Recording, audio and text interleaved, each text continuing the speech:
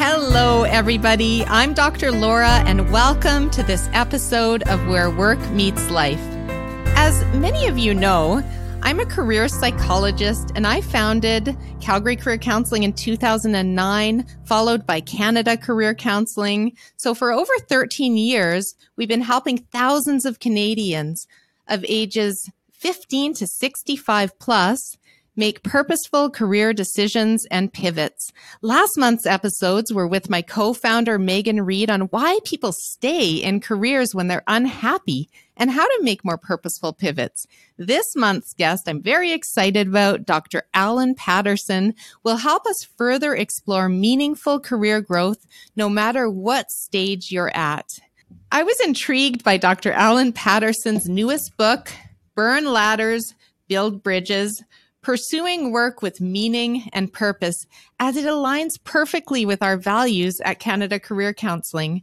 The world of work is changing, and people are seeking greater meaning and fulfillment. So who better to bring us knowledge about this than someone who has spent 4 decades working with leaders, executives, organizations across North America, including Hewlett-Packard, the Federal Reserve Bank, Major League Baseball, the United States Navy, etc. So someone who has loads of really good experience and insights to offer.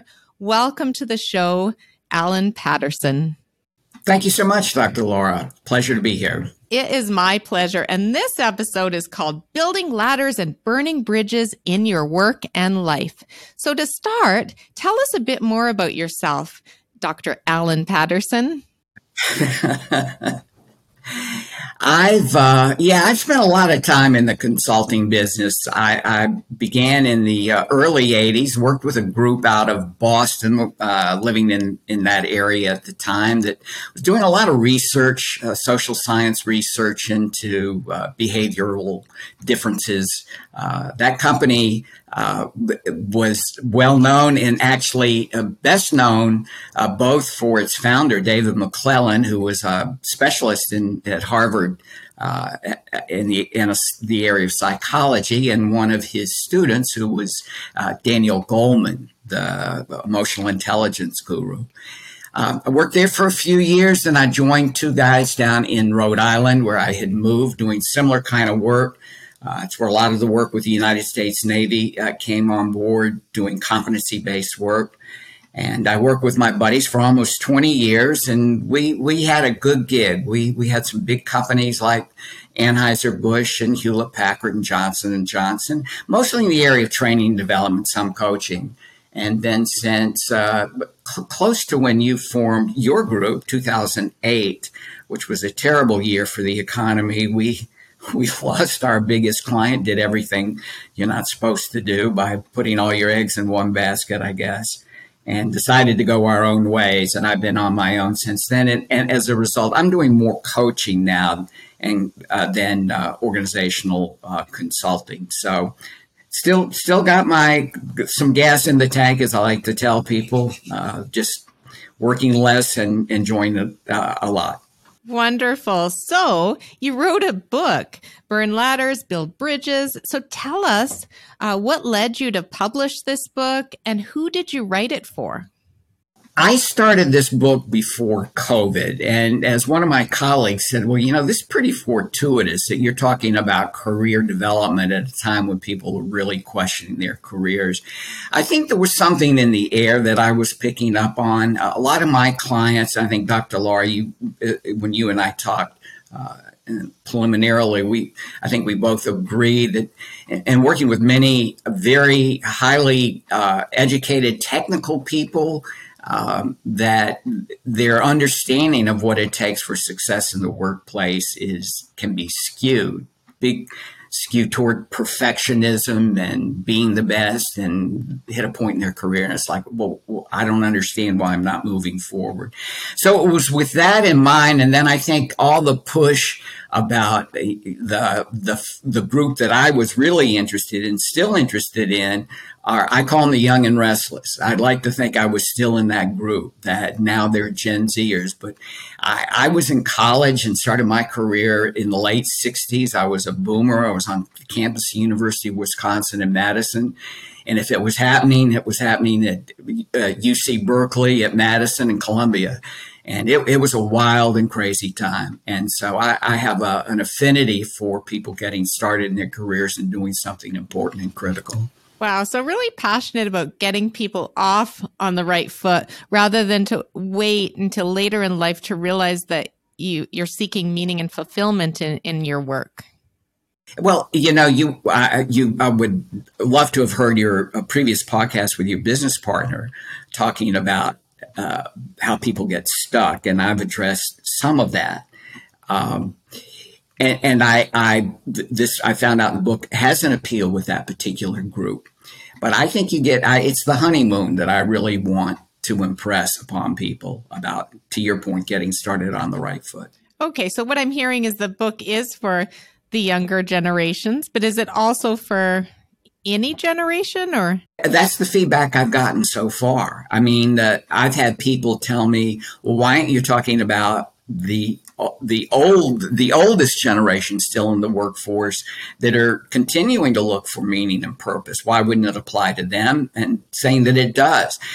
That big group in the middle, that huge group, I'm not sure how you peg it, whether I thought at first it was 15 years. I think it's more the 20-year mark.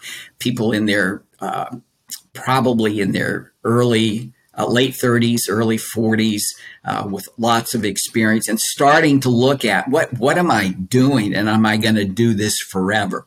So I didn't start out thinking that would be the group, but I can tell you, I would say that has been the ones that I think see and embrace this in a different way. It's giving them something to think about that they hadn't thought about before. The young and restless, it's like, okay, listen up. Here's how it really works. So I'm intrigued. I am thoroughly intrigued by the reaction I've gotten so far. That's awesome. And yeah, 30s and 40s, we get a lot of clients come in at those ages, right? And they're looking for more meaning, looking for more purpose, looking for maybe more flexibility. And that's a whole other topic these days, which I love to talk about. But talking about a little more about this experience of writing this book, what was the biggest learning or surprise that you had from writing this wonderful book? Well, I think it was, to your point, its applicability to people across various levels of work and various ages. I think, Dr. Laura, what has shocked me is that while I wanted to get clear about the steps and the activities and the nuance of it all, I think that what I hear people resonating with the most is something that they may not have fully understood, and that is they own their career development. That shocks me that so many people see that as like, I've been checking the boxes. Nobody told me I don't have to do that. I didn't realize that you could create your own job. I didn't realize you could talk to your boss and create the opportunities, or maybe not your boss, maybe somebody else. So that's shocked me. And I think in writing the book, that became more apparent that was resonating with people as I was talking this through with others. Absolutely. And I think there's just so much more control over their careers that people have than they realize. Absolutely. Absolutely. It's really about leveraging your career development within the organization you're at, but also networking. I noticed that a lot of people, when they're gainfully employed, they don't focus on networking as much until they get laid off or quit. Right. And then they focus on networking. Hey, remember me? The best thing to do is to keep feeding and nurturing your network. It's like a garden. You have to water that garden. What a wonderful way to put it. That's precisely the point. This isn't about, oh gosh, I'm going to lose my job. Now I got to go to a meeting, a society meeting of engineers and see if I can network, which is something I've never done or I'm not good at or I don't like to do. And it's no, this could be an everyday experience, and it really should be. Absolutely. And even students, I find it's when they graduate, then they start networking. And I always encourage them to start networking in their third or fourth year of undergrad, or in their master's is a beautiful time to network. For sure. Internships, apprenticeships. I interviewed or had someone on a podcast 3 weeks ago. He's a junior in college. This kid is so bright. He had an internship. And I said, so what do you think about what we're talking about? He said, I just like talking to meeting people in the company that are have got a lot of experience. And it's like, well, what's your career been like? And what advice do you have for me? And I'm saying, that's brilliant. That's the stuff that you can talk about to people in college, not what's the square root of something or other. I mean, sure, that stuff's important, but people are stories. That's the way I like to say. They're not their resumes, they're stories. So are you willing? There's a Dr. Laura story, a big one, a good one, not just what you've done and the degrees that you have and the businesses that you have. And I think that's smart. I went to a celebration of life a couple of weeks ago, and it was just such a powerful one.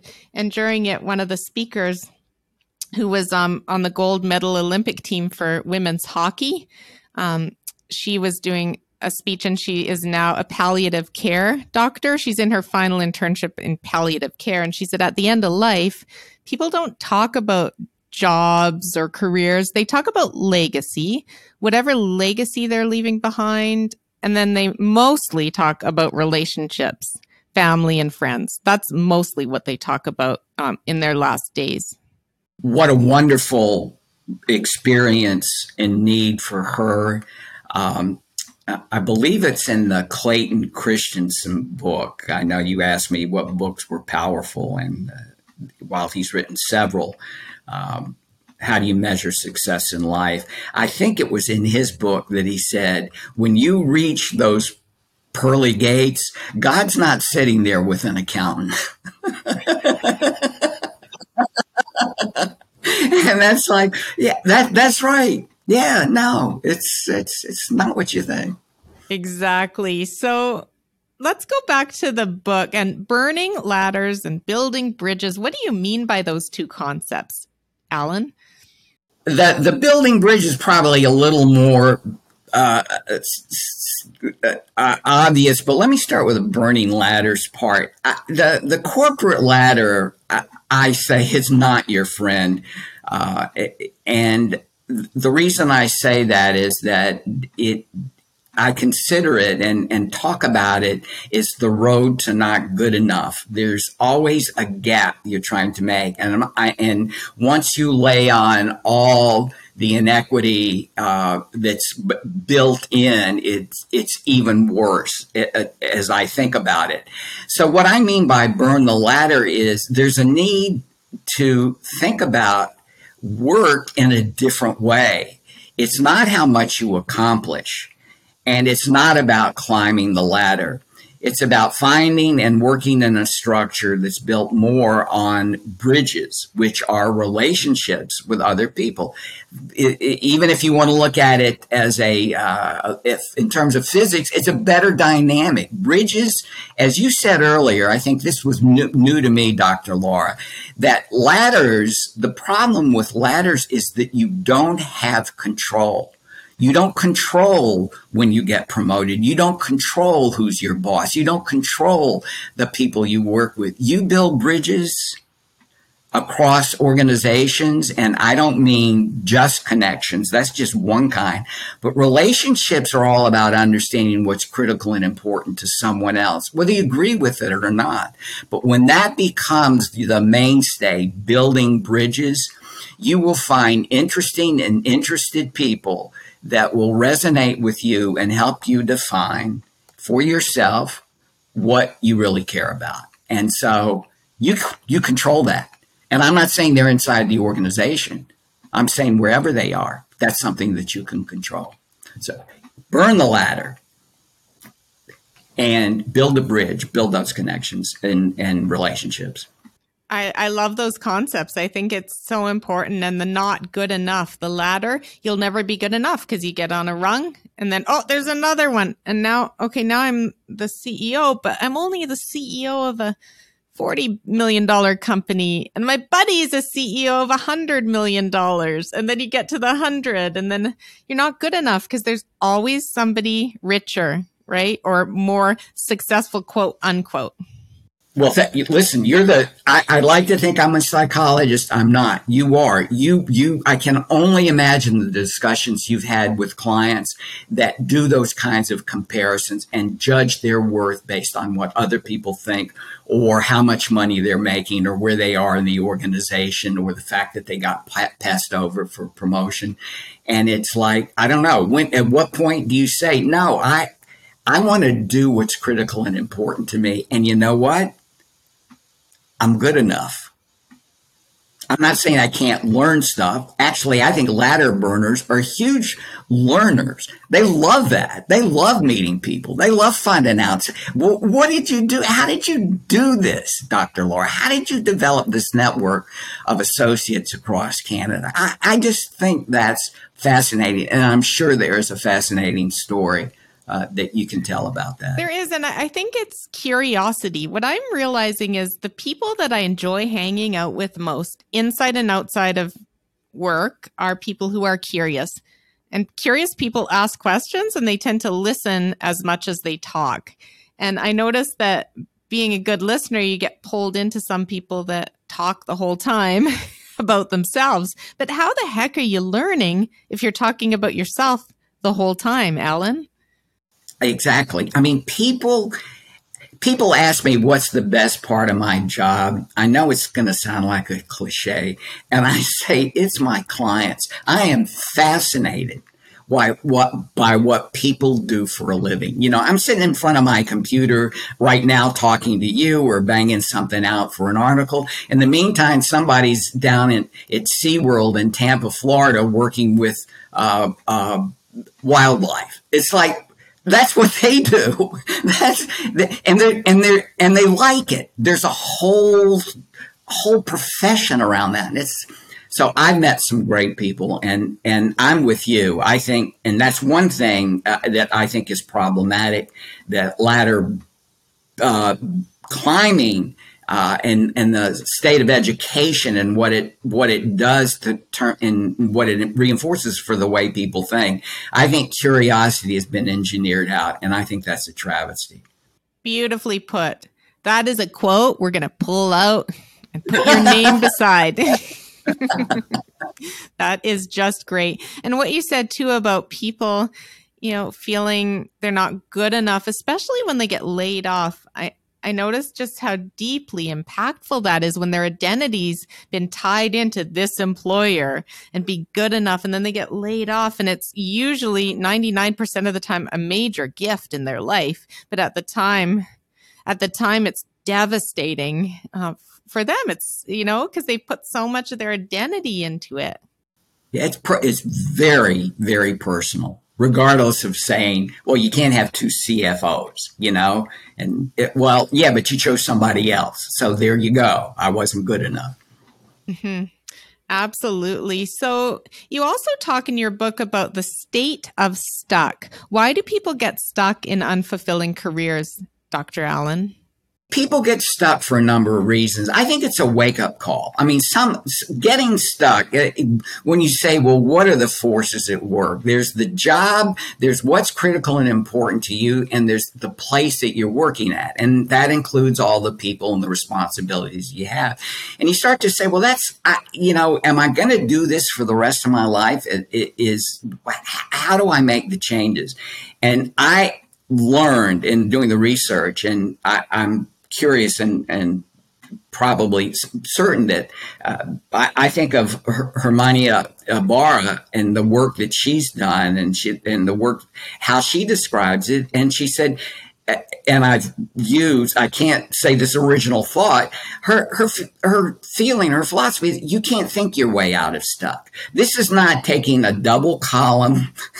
Let me talk about the pluses and the minuses, what I like. No. She says, and I agree, you need to be taking baby steps. You've got to act. People get stuck in their careers, partly because of fear, but partly because, to your point around the curiosity, they haven't ventured out. And I'm saying you should always be venturing out. I'm not saying looking for another job, but the fact that you're in another department and you're in supply chain and I'm in engineering. I mean, I don't know. What do I know about supply chain? I may know and enjoy a lot more than what I'm doing now. So I think people get stuck not just because of the fear. I think that's part of it, but it's their willingness to experiment and their curiosity about people and what else is out there. And I just think that's a cool way to think about it. Getting stuck is not a curse. It's a wake-up call. Yeah, great reframe. And we always say, and we have a ton to say about this too, but it's being confused, uncertain, unsure. And I think you said it well. It's, thinking. You get into thinking patterns and you try to think your way out of it. You get yourself into this vicious cycle. And then along can come depression, anxiety, etc. if it's a toxic workplace or a difficult boss. And there you go. Then you end up coming to us, and then we have to get them sitting up again so that they can focus on meaning and fulfillment. But they're dealing with almost, the grief and the pain around being in a toxic environment, for example. That's just an example. Or the wrong fit. Right. And it's like, how many of these discussions have you had in your life where people are talking about how their boss yelled at them and embarrassed them, humiliated them publicly? I heard a story last week. I hate these stories. And I tell people, it's like, hold on to this now. Maybe it's not about you. Maybe it's about your boss in those situations. So the classic difference, I can fail, but doesn't mean I'm a failure. I lost my job, but it doesn't mean you're a loser. And I think people have to understand this is just all part of what looking for and seeking success can look like. Absolutely. So do you have any nuggets of advice for people who are trying to build meaning in their careers? I mean, how do you describe it in the psychology work? We talk about intrinsic motivation. It's like what's on the inside. It's the chocolate. It's not the covering. It's not the money or the power or the prestige. That's what organizations are using to keep you, they think, motivated. But that doesn't work over time. I'm not saying that lightly because there's so much research that supports it. I think that intrinsic motivation comes because you are surrounding yourself. And I don't mean that literally, but I mean it metaphorically, with people that are interesting and interested to you. I think it's the people that help you bring meaning. If you and I were to speak about the kinds of stuff we're interested in offline, I just know we would be resonating around the same things, and the impact of that would be, what a kick.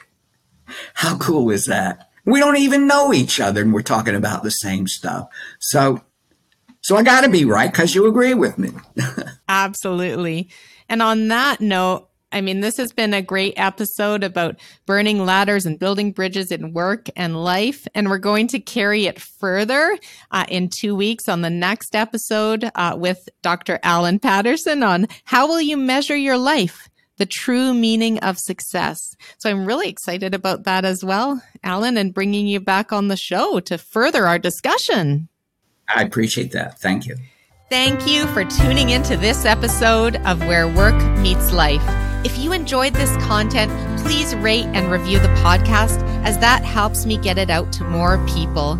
Visit my website at drlaura.com www.psychologypractices.live and sign up for my monthly e-newsletter full of tips and resources. Please engage with us on social media and check out the podcast summary for links to my psychology practices, Canada Career Counseling, Calgary Career Counseling, and Synthesis Psychology. Stay well.